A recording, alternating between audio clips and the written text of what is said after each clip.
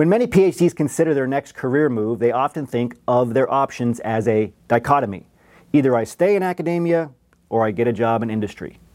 What no PI or university career counselor will tell you, though, is the options within industry are infinite. The problem is, if you continue to think in this dichotomy, you'll likely limit your job search and the job titles that you can find and get hired into. Okay, so research scientist is not the only career you can get into, or research engineer or researcher.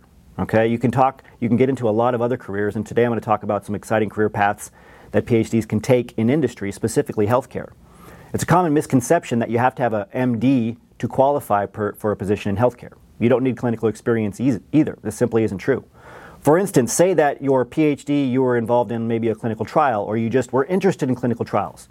You could explore clinical affairs roles, right? Such as a clinical affairs associate role, where you'll work across different departments, coordinate with all members of a clinical team, including internal medical teams and external stakeholders. This particular role is diverse and requires both administrative and project management acuity. Strong verbal and written communication skills, collaboration, and organizational skills are also required to succeed in this role. For those of you who would love more of a front-facing role in healthcare, medical science liaisons are always in demand. A recent recruiting survey found that MSL positions increased by over 30% in the last year alone, making it one of the fastest growing science-related jobs worldwide. MSLs are available in a range of sectors, including pharmaceutical, biotech, and medical devices. It's a common misconception, too, that MSLs are in sales, when in fact they are part of the company's medical affairs team. Their job is to interface with physicians and key opinion leaders, also known as KOLs, providing them with relevant clinical information, the information they need to make informed decisions regarding specific therapeutic areas. Successful MSLs are great presenters and conversationalists, and they like to travel. Now, say you have clinical experience or are interested in clinical trials, but you prefer to work with data. Then there are opportunities for you in healthcare information technology.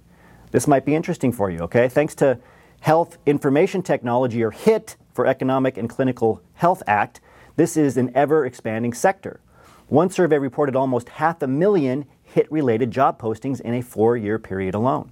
And it hasn't stopped growing since. As a HIT professional, you would be responsible for organizing and verifying patient medical records and communicating with physicians to ensure the accuracy of their diagnoses. PhDs well-versed in bioinformatic and other informatic databases are highly sought after for these roles. A background in medical terminology and a knack for coding can also be helpful. All right, so consider these healthcare roles. They might be a good fit for you, even if you don't have a STEM background. This takes us to the end of today's Transition Report. Remember your value as a PhD and start thinking and acting like a successful industry professional.